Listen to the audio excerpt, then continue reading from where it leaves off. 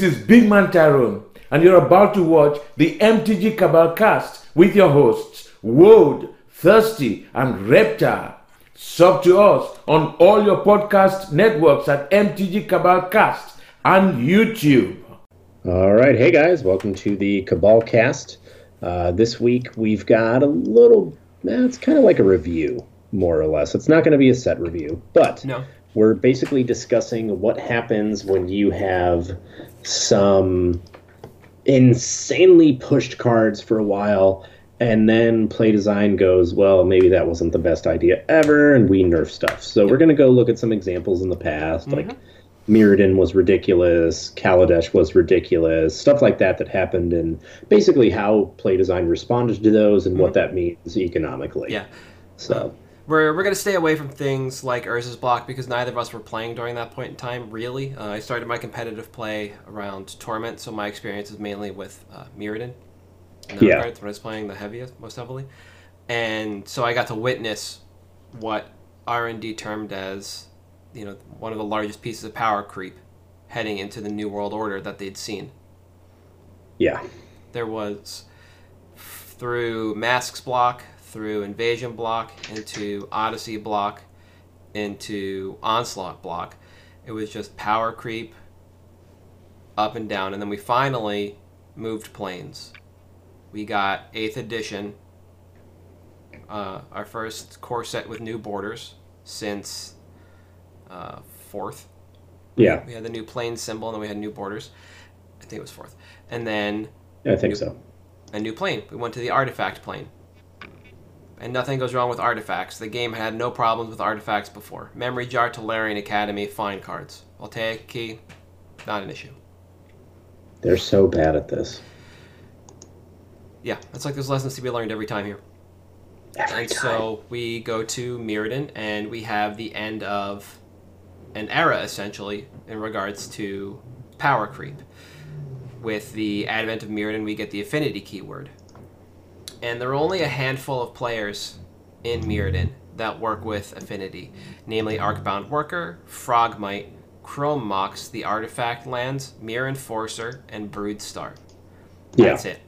The format is still dominated by Onslaught block, which is a heavy creature block thanks to Legion, but the spells in that block are also insane. You have Red-White Slide coming out of the previous season after the Wake deck had rotated out. Yeah. And you had a black-green rock-style deck that played the triple black card, Death Cloud, out of Mirrodin. And you had this weird Glumpy Wizards deck and Cleric Tribal that could gain infinite life because Daru Spiritualist was in the set. And with Lightning Greaves, you could just move Greaves back and forth to infinitely pump your Cleric and then sack it for life. It was great. Yep. There was a Red-Green Beasts deck as well that just played Contested Cliffs from Onslaught, which was the second printing of the card Arena. And that featured the Onslaught Cornerstone Ravenous Baloth and the Mirrodin All-Star Molder Slug on the top end, as well as Arc Slogger. And I'm just rattling off cards, so I'm not going to bring any of these up because they're, at this point in time, all fairly vanilla and have been reprinted a bunch, right? Yeah.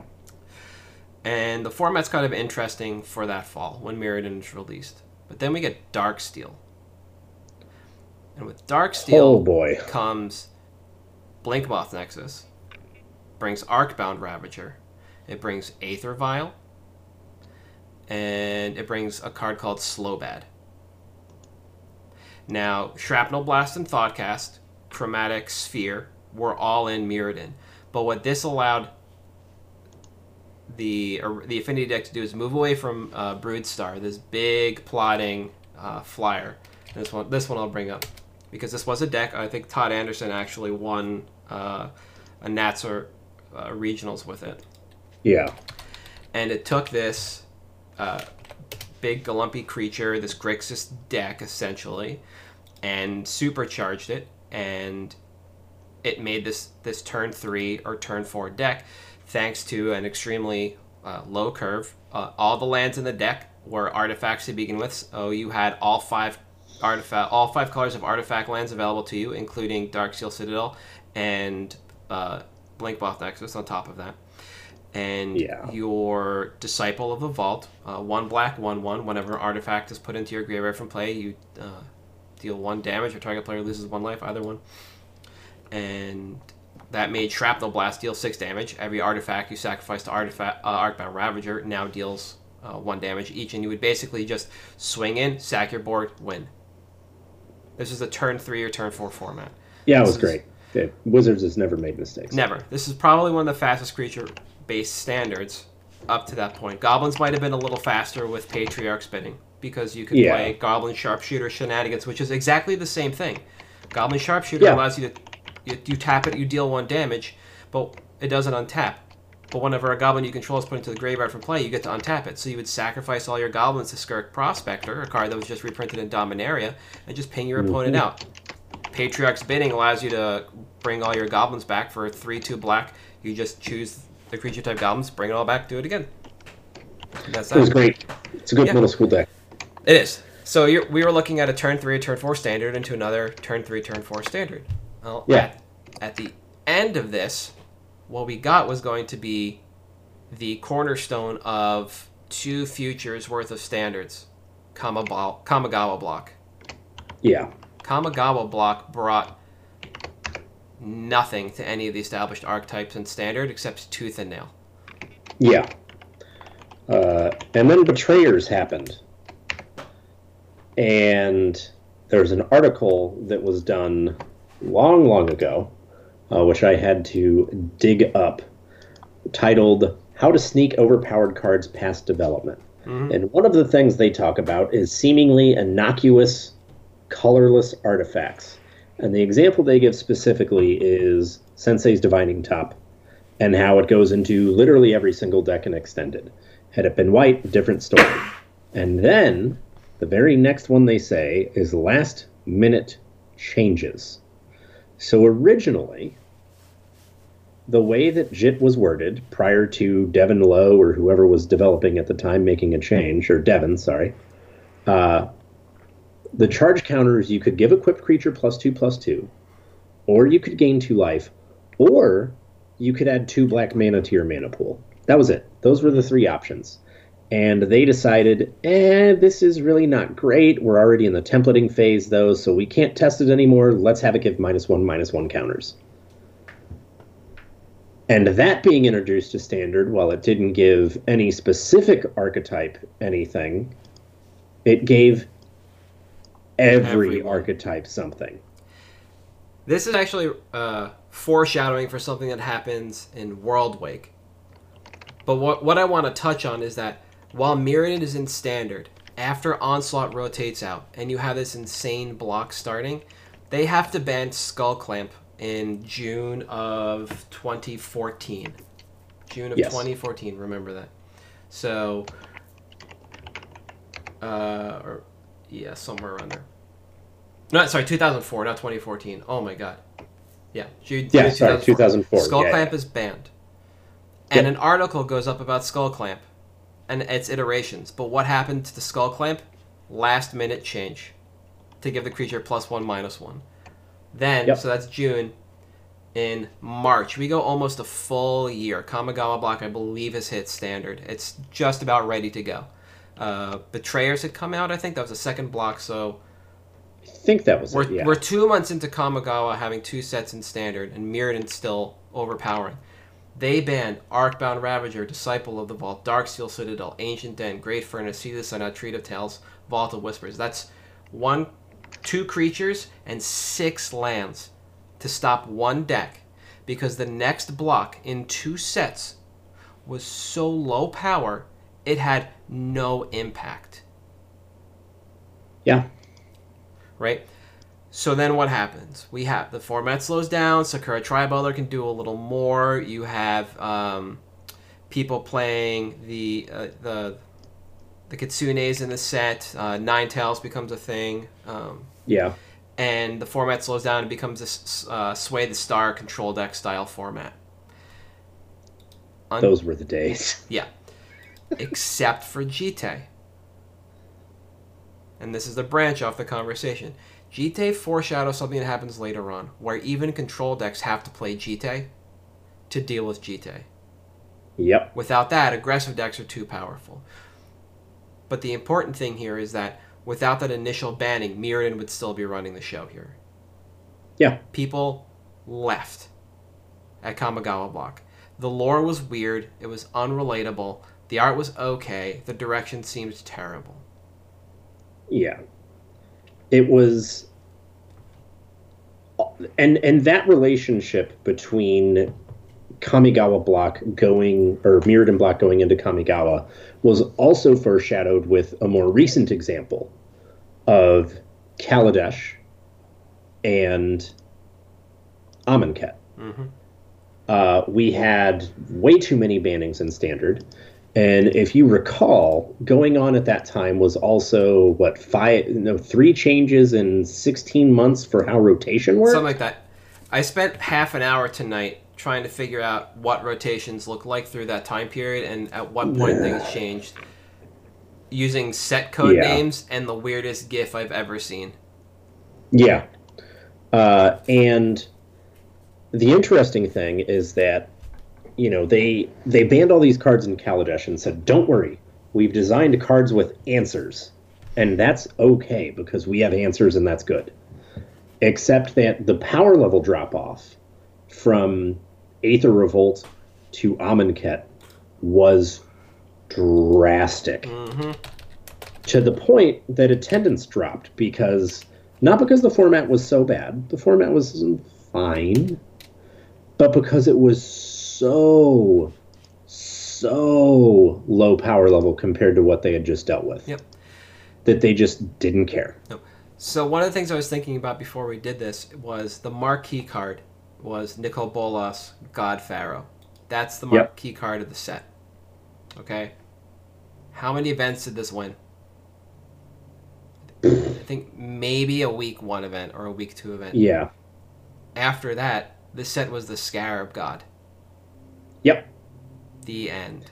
And that was Hour. That wasn't even an Amonkhet. That wasn't until we hit Hour. Yeah, and the Earthshakers. Right. So Earthshaker, Kenra, that stuff. Yeah. There are some knickknacks that made it in, definitely, across the board. But it was like Kamigawa. It wasn't as omnipresent as they needed it to be for a set that this dumb sketch that I have right here on the screens shows would be the beginning block of a new standard, granted 18 months after its release, somewhere in there, between 12 and 18, because that was the cycle. This was the Khans of Tarkir rotation change from a 3-set block into a 2-set block. Yeah. Right? So that's what we're looking at. It's basically somewhere around War of the Spark-ish. There was a set called Cookies, codenamed Cookies, that was going to come out after War, and somewhere in there, that would rotate Standard. So Amonkhet would have been our base level. That would have been our reset to fix the power creep. Yeah. Instead, what we had was another set that needed draw with the invocations, but was overall underwhelming. Without those invocations, the ROI on boxes is poop. Real bad. And even now, a lot of those invocations are real bad, price-wise. I don't think they're as bad as the Battle for Zendikar Expeditions. Yeah. But you have some real bad invocation prices. So real bad. There's nothing redeeming in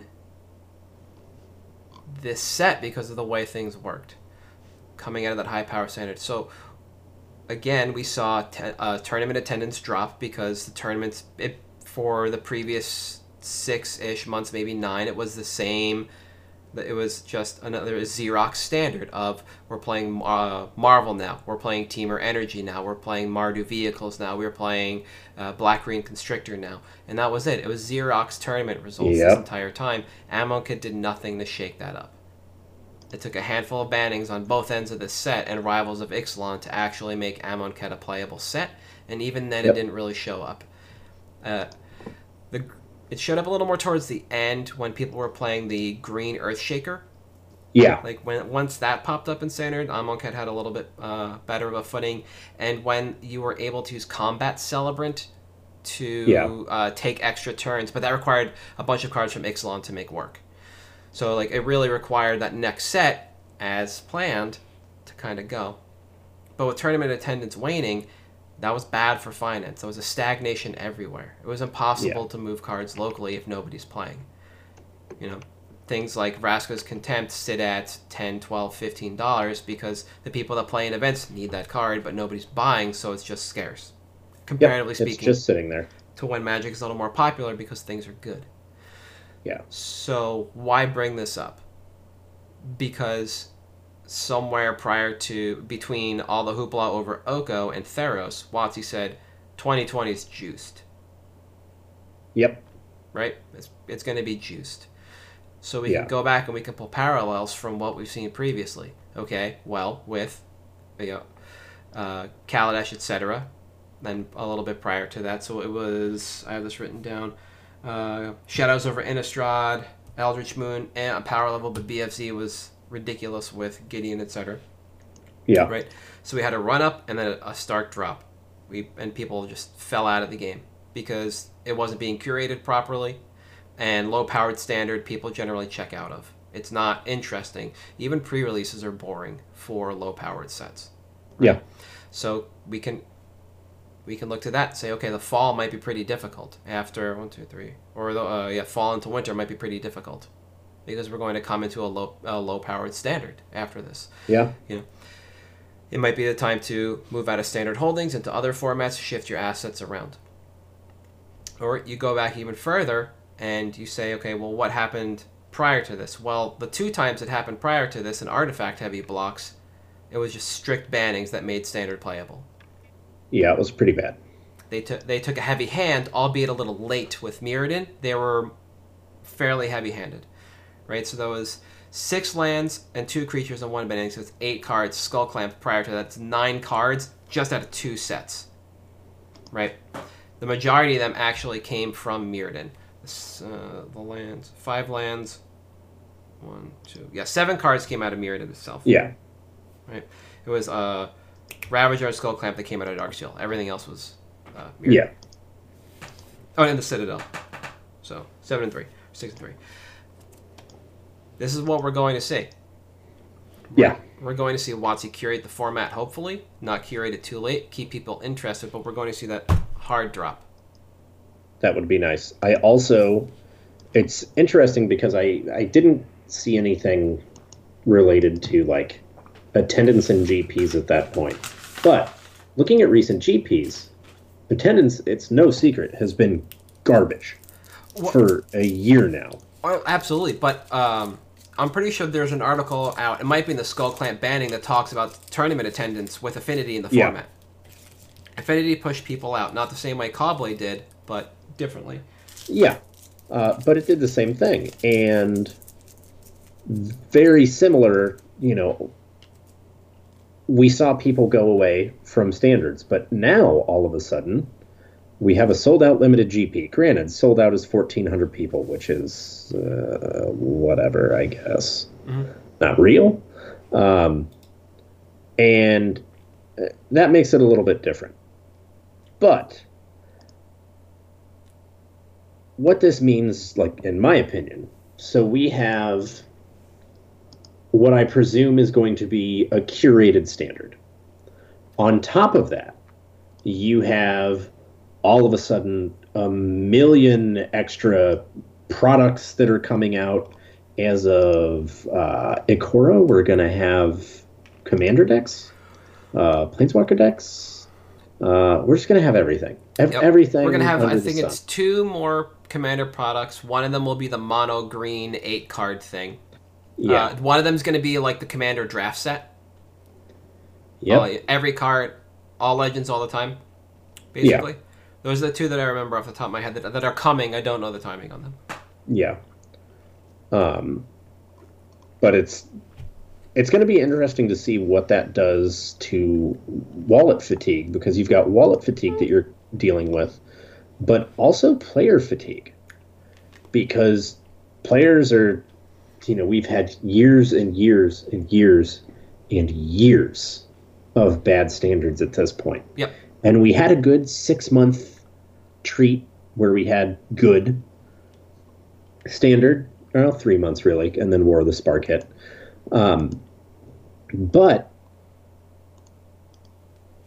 we're going to have some mediocre standards for a little bit. Oh, yeah. And it's going to be interesting to see how that's going to affect things, because I think that, you'll continue to see prices tank. I think that's just inevitable at this point. Yep. Right now, because of the ratios on everything, what was it, on Scryglass, I think over the weekend, the value of a box of Theros was well under MSRP, so it's like somewhere in the neighborhood of 60 to 70. Yeah, it was bad. Just because of the ratios, and I think James Chilcott posted the ratios that his guys in the EU were seeing, and the numbers compared to Eldraine, and basically everything was just doubled across the board. Yeah. And we got similar numbers from our data when you guys cracked on last Wednesday or Thursday, and it corroborated. It's a different style of printing, but it's a little more liberal. Yeah, it's interesting because with the print runs being so high on these alternate formats, like it seems like despite all of their efforts, they have just done everything they can to wreck the secondary market. Okay. So I'm gonna pause with a question here, because this is my main concern, is that when you have these standards that are overpowering, you wind up with cards banned over time, and we've already seen that. We already have bans in this standard. If things go the way they do, and the rest of this standard is going to be juiced, there is the likelihood that we see more cards banned. Would you be more worried about WotC being more liberal with their bannings and seeing them happen faster, or seeing them come later on after people have played the format long enough, a la Reflector Mage and Jace the Mind Sculptor?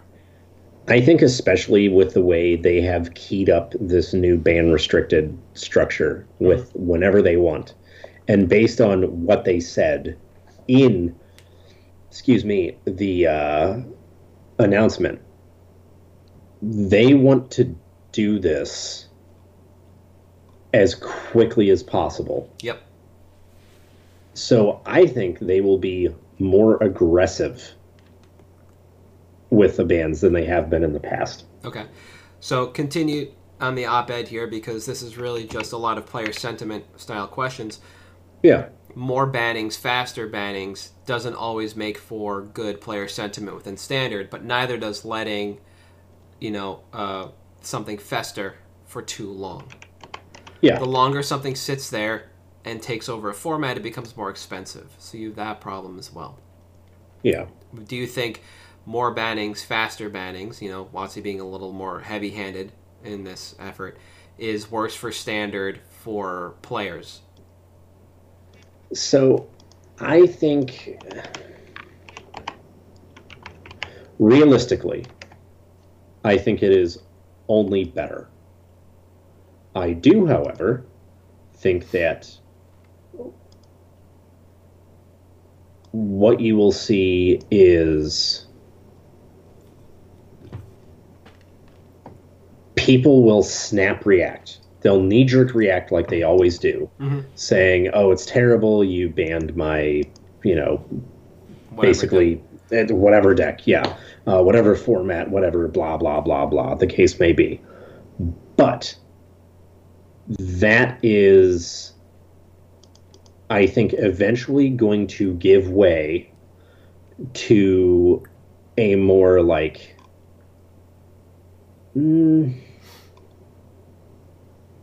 reasoned approach afterwards. Okay. That's skeptical, I know, because I'm saying that people on the internet will have sense, and that's not how this works. Or at WotC, but here we are. Yeah, or at WotC, yes. I think that overall I do have more faith in the internet than I do WotC, which is hilarious. But I think that, what you'll see is, as time goes by, people will likely just come to terms with it and be like, look, it sucks. That's the life. Yep. And, what are we going to do about it? Nothing. You just got to deal with it. You're not going to stop playing the game. You're not going to sell your collection. So shut up. It's just, No, you're not wrong. You're not wrong. People will bitch and moan about it, but then you'll catch them performing the same actions or watching the same things, etc. Yeah. It always happens. People are creatures of habits, and it's hard to put down the addiction. It really is.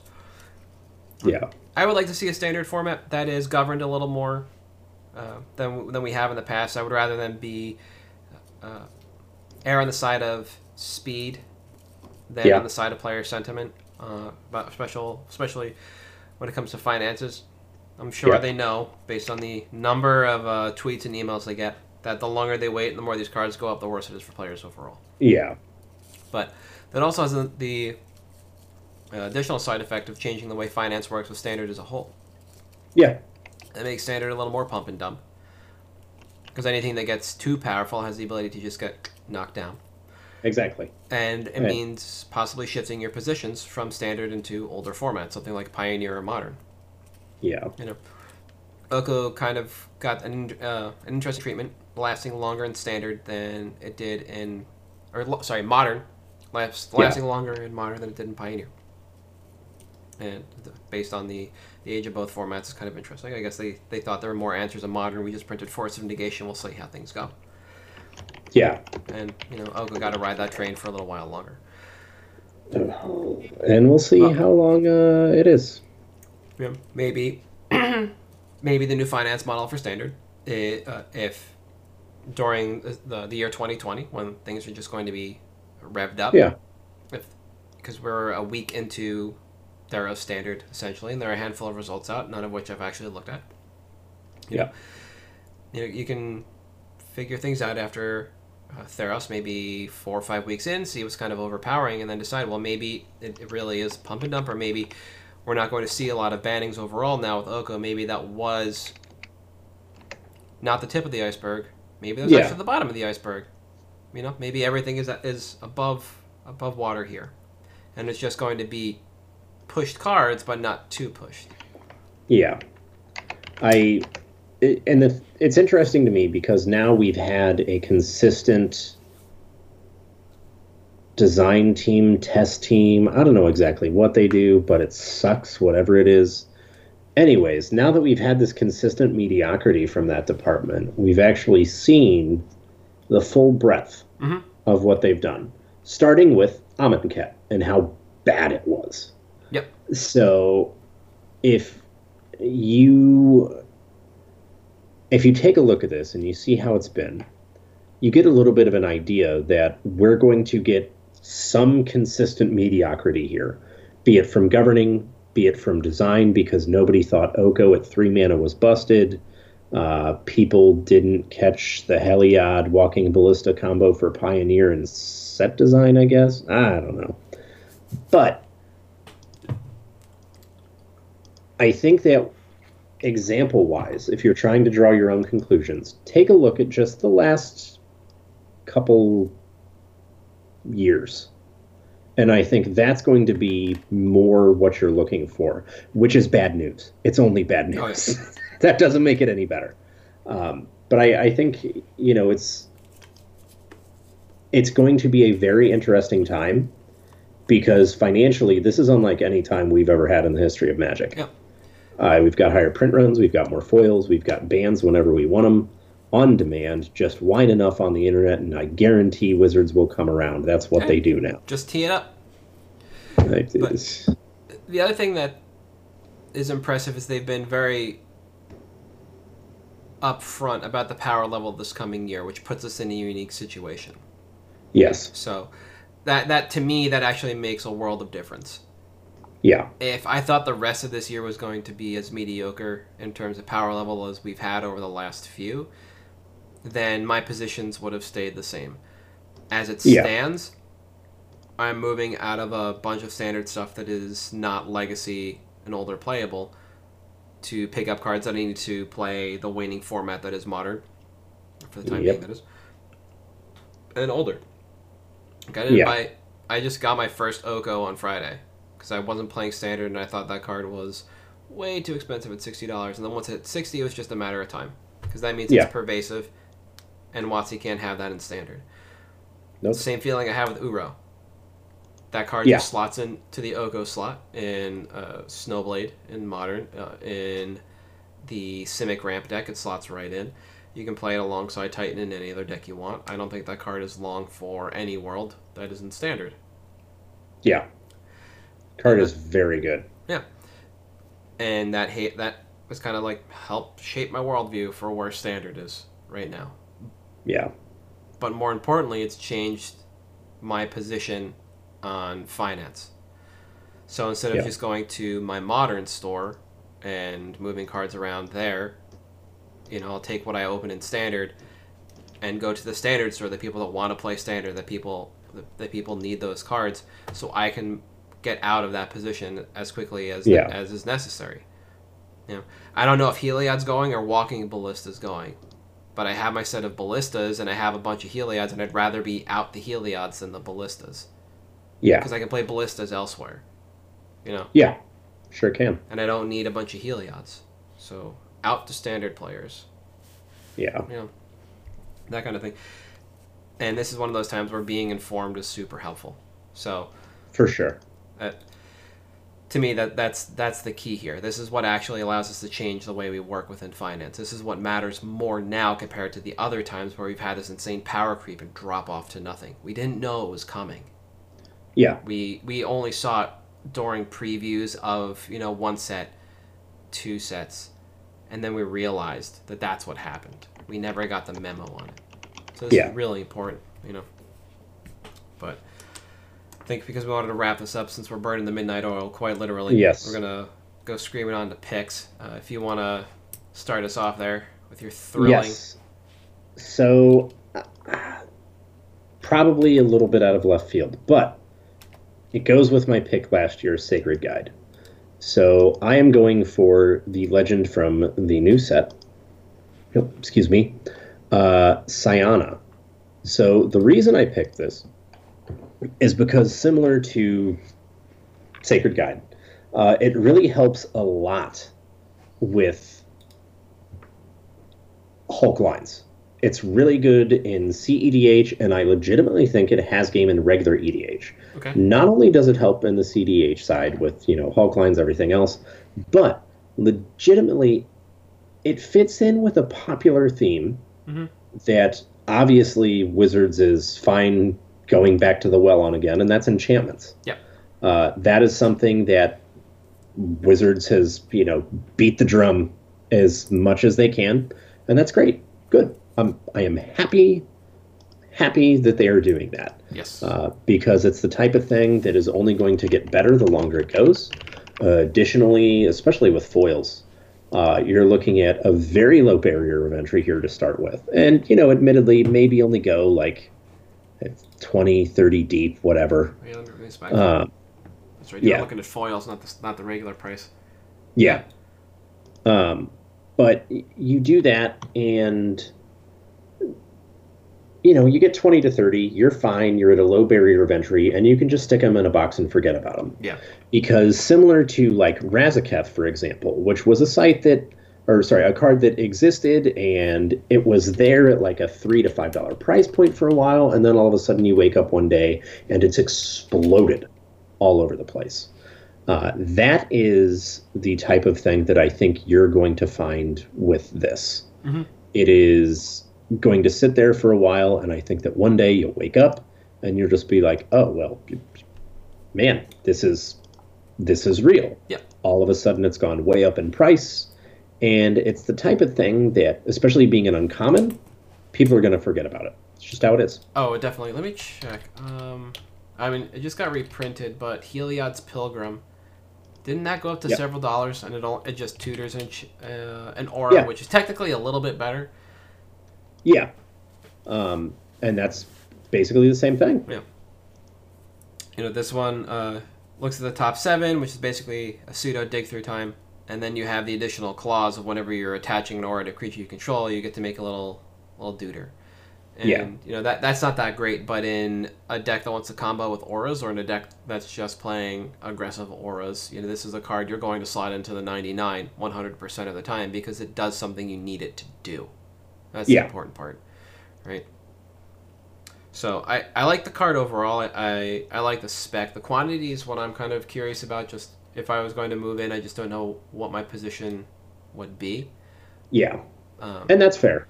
I like your number, definitely, and I lucked into a Heliod's Pilgrim just because I cracked it. So oh, nice, yeah. Like I've had that for a while, and I'm always surprised when I see the price on it. So yeah, to me, it's in a similar spot, and if it is worth moving into, definitely, quantity up to the individual, and it's worth keeping an eye on, especially now that we're after release. We're in basically max quantity stage. Yeah. For the next couple of weeks. So unless something just blows up in standard, there's no reason to get this card anytime between now and 2 weeks from now. It should just hover or drop a little bit, and then you move in and add around $1, and you're golden. Like you said, you just toss it into a box, forget it, and be happy when you find it later on. Yeah, which is pretty good spot to be in. Yeah, absolutely. It's a good color combination for EDH as well on that style of Huhari. Bant is pretty popular for that, or you can go Naya if you need to. Yeah. Chonkers in those colors. But, chonkers. Hell yeah. My card this week is not an EDH card. This is a Pioneer card. I know some people have been asking us to talk about Pioneer, and I finally have a little bit of insight. Not much, but a little bit. So, with the change to the format after the bannings, we're seeing a number of older decks surface, and the one that I like in particular, and I always take note of when it pops up, is Jeskai Ascendancy, which is basically just 4-color Win with Sylvan Awakening. Yep. So, Ascendancy already has price memory stuck to it. So, if you could have got in when Todd Anderson started streaming the deck again last week, on the 22nd, about a week ago to the day. Yeah. You could have probably picked up Ascendancies on the cheap, and that just leaves Sylvan Awakening as kind of the low-hanging fruit of that deck. The time I moved in, it was about 40 cents, so it hasn't gone up that much, and I don't remember what foils were, but right now they're $1.50, which is, cherry for effectively a 3 of or 4 of Kilcon in this deck. Yeah. It's not the premier combo deck in the format, but it is a very good deck overall, and it's also a very unique card compared to the other cards that do something similar. Yeah. Rude Awakening is basically the exact same card with Entwine. You can either untap all your lands or you make them 2/2s, and if you pay the Entwine, you get both. However, it doesn't give the Indestructibility clause or haste. Yeah.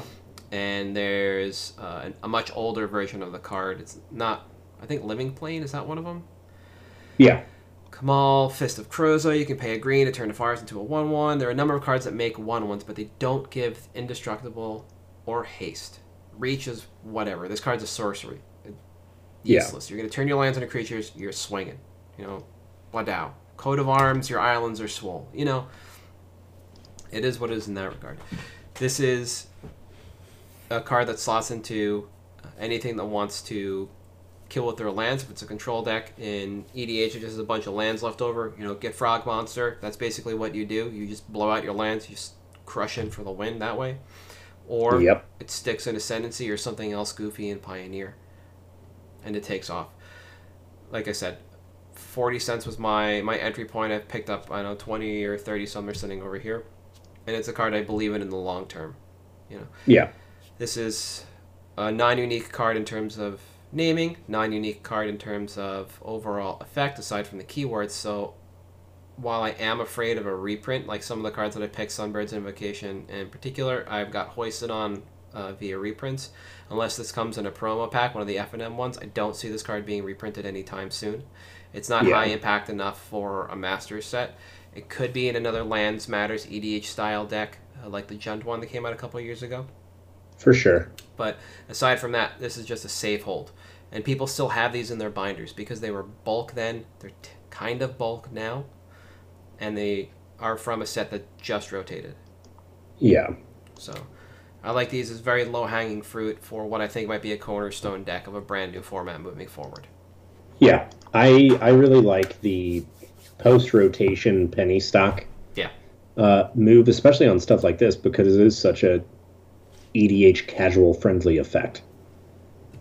And like in a new format, you never know if something's going to come out because periodically, Wizards just prints lands matter stuff out of nowhere, and all of a sudden it explodes for a hot minute, and you're like, oh well, I guess I should have had some of those sitting around.